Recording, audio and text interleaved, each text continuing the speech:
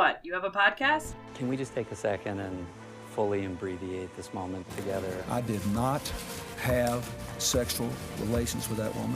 He's a jackass. What is the cost of lies? Dogs and cats living together, mass hysteria. Fighting fascism is a full-time job!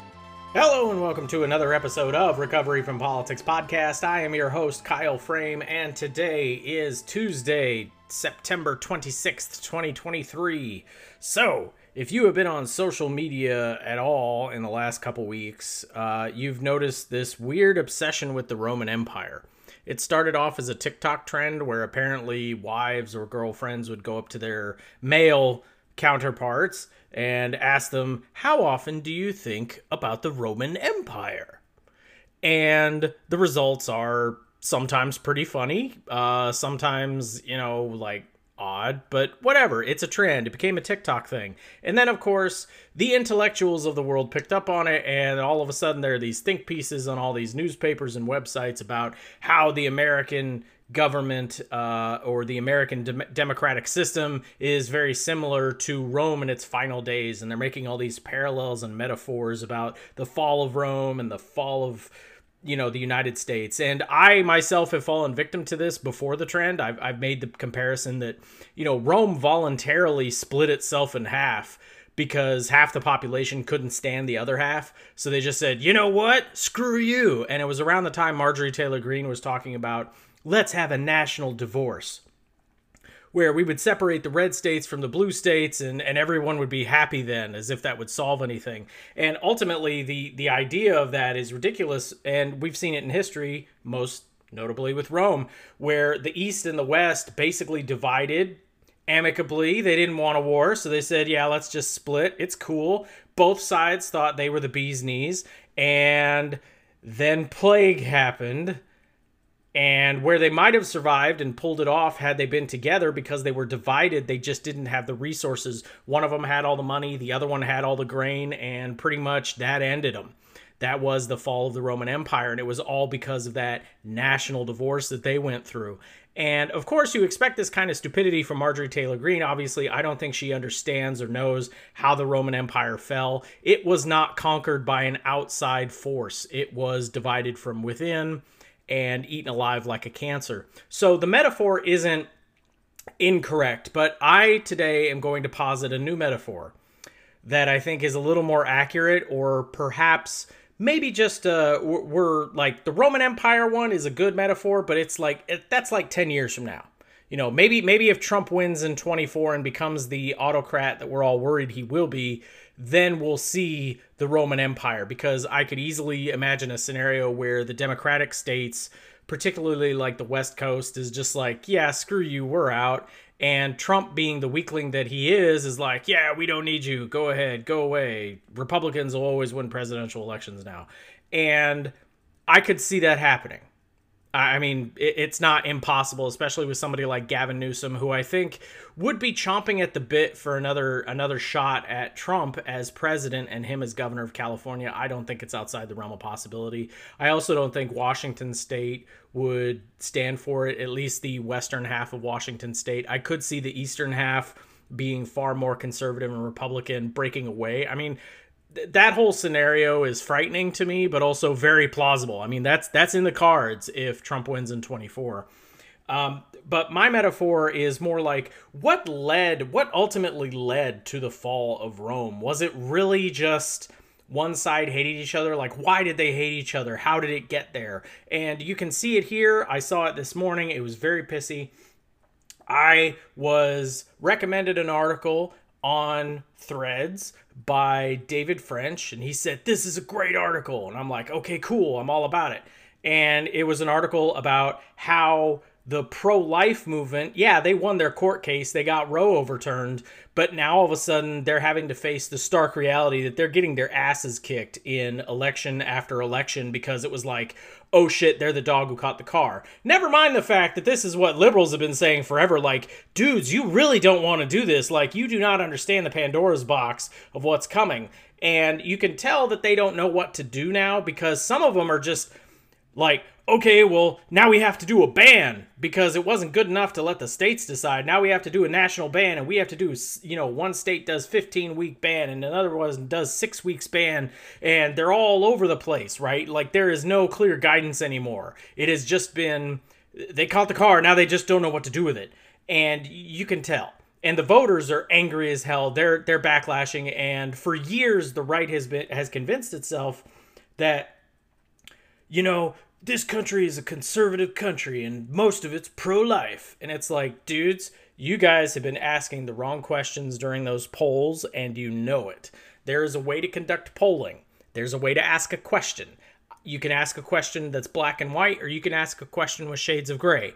Obviously, hardly anybody is okay with late-stage abortions by choice, okay? If it's third trimester and you just decide, yeah, never mind, I don't want this baby, most people are like, fuck you, that's wrong. You should not have that choice. Right or wrong, that's where most people are right now, okay? But, so when you phrase that question to people in a poll, obviously the polling is going to come out and it's going to be like, look at this, 80% of Americans are against abortion. And it's like, that's not the question you asked, assholes. So they've convinced themselves that this country was way more conservative than it was. I would argue that lately conservatives have just been better at messaging, but that's me. So now we have this situation, and I was all about reading it, and it was on the Dispatch, and I was like, cool, and I got about, I guess, a third of the way through the article, and all of a sudden, paywall. If you want to read the rest of this article, you have to subscribe to the Dispatch. Well, I'm not a fan of that. And it got me thinking, this is what the hell's wrong with a lot of what's going on in the world in general. But in the United States here, because I feel it all the time. Every time there's this really great article that's recommended by somebody I trust to at least have a good faith argument with, it's behind a paywall. I can't read it. I have to subscribe to certain publications to be able to read and get informed. And that just really bugs me because, yeah, no shit, everyone's watching 24-hour cable news. That comes with our sports package, right? Like Fox and Newsmax and all those other channels, they come with my college football subscription. But I don't get that with the newspapers. If I want a newspaper, a real newspaper, I want to read the New York Times or the Washington Post or even the Wall Street Journal. Even the conservative rags do this too. Dispatch, the Daily Beast, the Bulwark has a lot of articles that are paywall blocked. That is what is wrong. Is it really a wonder why this country is sitting here and half of it thinks that Trump is a good leader and is willing to vote for him, a third time potentially here in 2024? Is it really a wonder when he's free, but all the arguments against him that make a deep, intellectual, honest, good faith argument, and all the arguments you would need to debunk all the conspiracies and lies that he, spews out are hidden behind a paywall, and yet everyone has the audacity to sit here and be like, ugh, why are the voters so stupid all the time? It's like, well, that's part of it. Now, I'm firmly on the voters are stupid bandwagon and definitely think we need something to control who can vote and who can't. The current system's just not working. I'm sorry. And quite frankly, if you can be duped by the news media, but the problem is like all this information is hidden behind a wall. You have to go to university to have have information or to have access to a decent library. You have to pay your own private money to get the news just to figure out what the hell's going on. I mean, how are you supposed to be an informed Democratic voter if you don't know the issues? I mean, even if I wanted to study up on these issues, there are a lot of great intellectual arguments right now on articles behind a paywall that I don't have access to. And it's really becoming a problem here. And so my metaphor for today is that America is not the Roman Empire. We are the Library of Alexandria. Now, in case you don't know, first off, go see a movie that was in 2009 starring Rachel Weisz called Agora. Fantastic film. That'll basically give you the Cliff Notes version. The Library of Alexandria is the largest known library in history, okay? It is the great library. It is a wonder of the world. It is huge. At one point, it was estimated to have as high as 400,000 scrolls of information because they didn't have books. Okay, this thing was where everybody went to study. Everything was great, and everything was fantastic. Now, part of it was burned by Julius Caesar during his civil war, but it didn't kill it. What killed it actually came a few hundred years before, when some emperor, Ptolemy, one emperor, decided, I hate intellectuals, I hate elites, I'm gonna banish them all. And he kicked them all out. So these elites suddenly had to leave the greatest library in the world and go elsewhere to teach and be professors and, study and have scholarships and whatever. So that is where I'm at. Because Alexandria also had another problem. No matter how great that library was, only the elites had access. Even if you were a citizen of the empire in good standing, if you were not considered an elite, if you weren't considered an intellectual, you could not just walk into the library. It wasn't like a public library. It was very much a private library. You could not just go in there.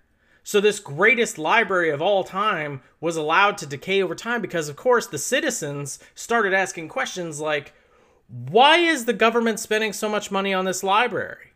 I don't get anything out of it. To a degree, they're correct. Now, they do get, the fallout from it, just like, NASA going to the moon. Did that really benefit anyone? Not directly, no. I mean, it made us feel good about ourselves, but the real, great thing about it was it advanced technology very quickly, and a lot of what we have today in the space of computers and communication is a direct result of the space race and us getting to the moon. So that's the problem. When the library didn't seem to have a function or a purpose for its citizens, they didn't care if it got burnt down or became neglected and fell apart. Why? Who would care? It's the same thing as if an old factory just falls apart after a while, but you never worked there, your parents never worked there. It's just a thing in the background. And yeah, who cares? Right? No one benefits from it.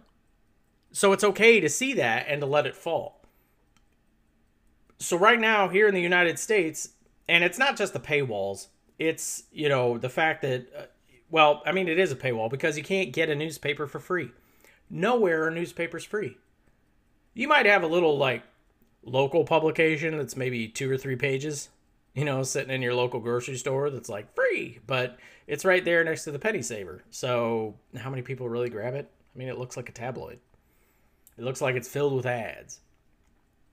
And I think that's the great weakness of capitalism right there, is that knowledge ends up becoming hoarded and, kept away from the average public, which is ridiculous considering, democracy. Now, George Washington was smart. When he was president, he did enact some laws that allowed newspapers and magazines back then to function at a discount. They subsidized it. I mean, that's why, you could look up in history, and it's always like they sell newspapers for a nickel or a quarter, and that was common. You could have the newspaper in the machine, and you'd put a quarter in, open it up, pull out a newspaper, and walk away. And that was totally fine, because the newspaper was making money off that, because it was subsidized. During Bush, during his reign, that was one of the first things he repealed. The Republicans in Congress and Bush as president, this is W. Bush, by the way, they went ahead and repealed the things that George Washington signed. I don't know how that happened, but it happened. And then all of a sudden, that's when magazines started going out of print. That's when newspapers started consolidating. That's when journalism death started happening, because all of a sudden, everything had to be cut. Everything was being run like a business. Now, the founding fathers, or at least George Washington, understood that in order for us to have a functional democracy, you do need the populace, the voters, to have some level of knowledge of things going on so that they can make an informed decision. But as the world has progressed. Things have gotten more complex. You can't just say if you're pro-life or pro-choice. That just tells me part of the story. It doesn't tell me how much. How pro-life are you? How pro-choice are you? Again, we can go back and say, are you pro-choice third trimester? Are you pro-life after death or after birth? You know, are you pro the death penalty? Because that seems at odds. Like, I can ask questions to get more out of it. It's not just a black and white thing. So this information wall that we have right now is a real problem, and it frustrates the hell out of me because it means that I have to, fork out credit card details to get basic information just to read one article? What if I don't like the Dispatch in general? I just want to read the one article, but they won't let me just pay 75 cents. You get this one article. No, they don't have that. It's like, subscribe, pay me $10 per month or whatever the hell their rate is. I didn't even look. But pay me $10 a month and you get access to everything. And I'm like, I don't want everything. It's like the New York Times. I stopped reading them because most of their shit is shit. I don't care. I like their opinion pieces occasionally. And yeah, when it comes to a big headline breaking story, that's fantastic. The only good thing about that is when it is a huge, breaking story, chances are other publications have it and the information gets disseminated. But this is a very real problem, and I think, if you wanted to solve a lot of what's wrong in this country, it would be to get rid of paywalls.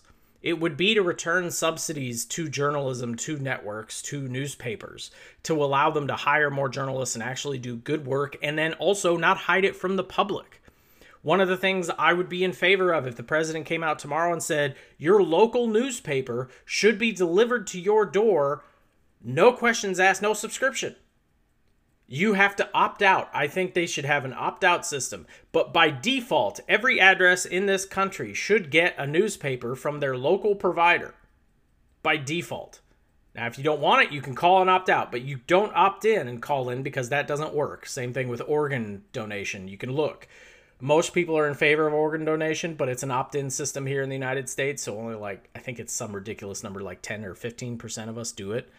Yet over in Europe, it's the opposite. It's like 85% because it's an opt-out system. You have to tell them, no, do not donate my organs. And that's a completely different animal. So over there, they have like 85% organ donation.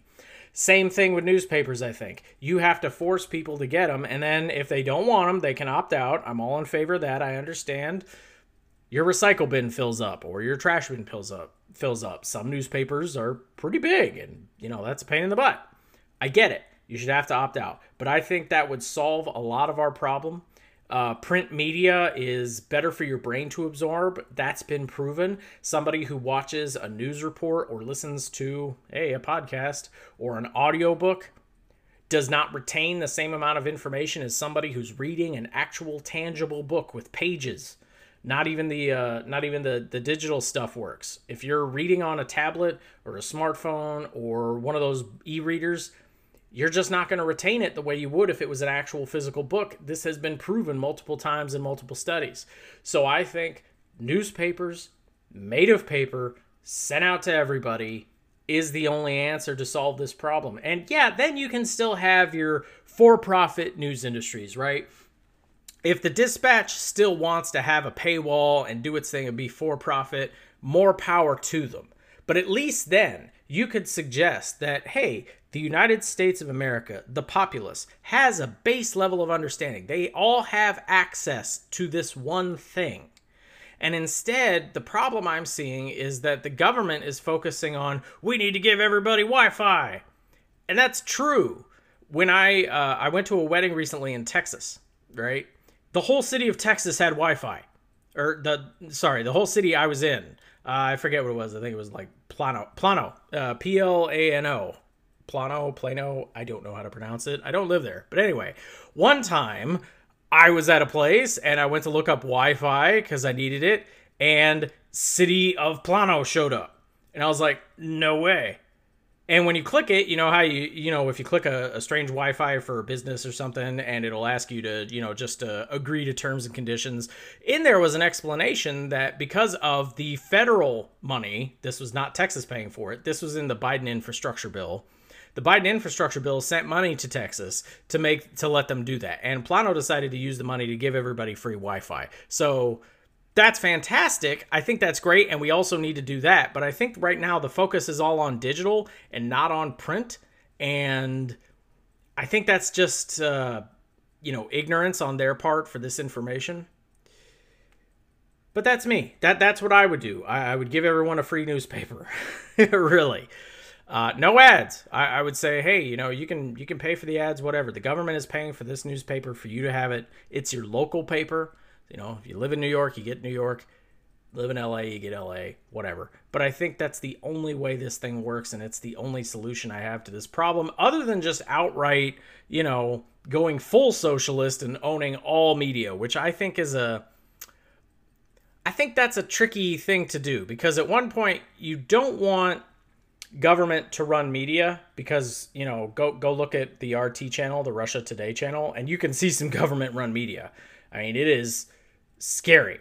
And whenever there's a Republican in charge of things, go watch Fox News, and it's basically the same thing. Like, I don't want government in charge of media, but there needs to be something. I'm okay with subsidization, but they shouldn't run it. I don't want them to run it, because then you have to constantly wonder, like, are they giving me the truth, or are they giving me the polished turd? Like, you don't know.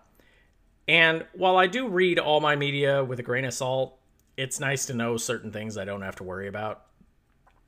Anyway, so that's my metaphor. We're not the Roman Empire. We're the Library of Alexandria. And because we've blocked off knowledge and content to people, this country might just end up falling just like the Roman Empire. It might. But I think we can still stop it. There's still a way to do that. And again, this is one of my big complaints with Biden. Is that he's not doing enough to unite the country. I think he really missed his goal. What would have really made him a transformational president was if he actually, hey, this is why we're divided. We need to fix it, instead of all these people really need is jobs. And I'm like, I mean, you're not wrong, but that's not what caused the January 6th thing. Everyone who did January 6th was well off, well-to-do individuals. Every single one of them. So giving jobs to them is not going to fix the problem. But anyway, that's another topic for another day. I just really wanted to point out that we're not at the Roman Empire thing yet. We're at the Library of Alexandria. But we haven't burned down yet. But we're getting close. Anyway, that's today's show. Be safe, get the COVID booster, have a good day. We'll see you next time. Thank you for listening all the way to the end. If you want to support the show, the best thing you can do is to like, subscribe, share, and leave a review. You can always email me directly at recoveryfrompolitics@gmail.com. I can also be found on Facebook, Threads, and most social media sites except the site formerly known as Twitter. That's a Nazi site, and you will not see me on it anymore. Your support is crucial, as this show is not monetized. It is a one-man show using free software on his free time, so your reviews mean a lot. Thanks again for listening, and I'll see you next time.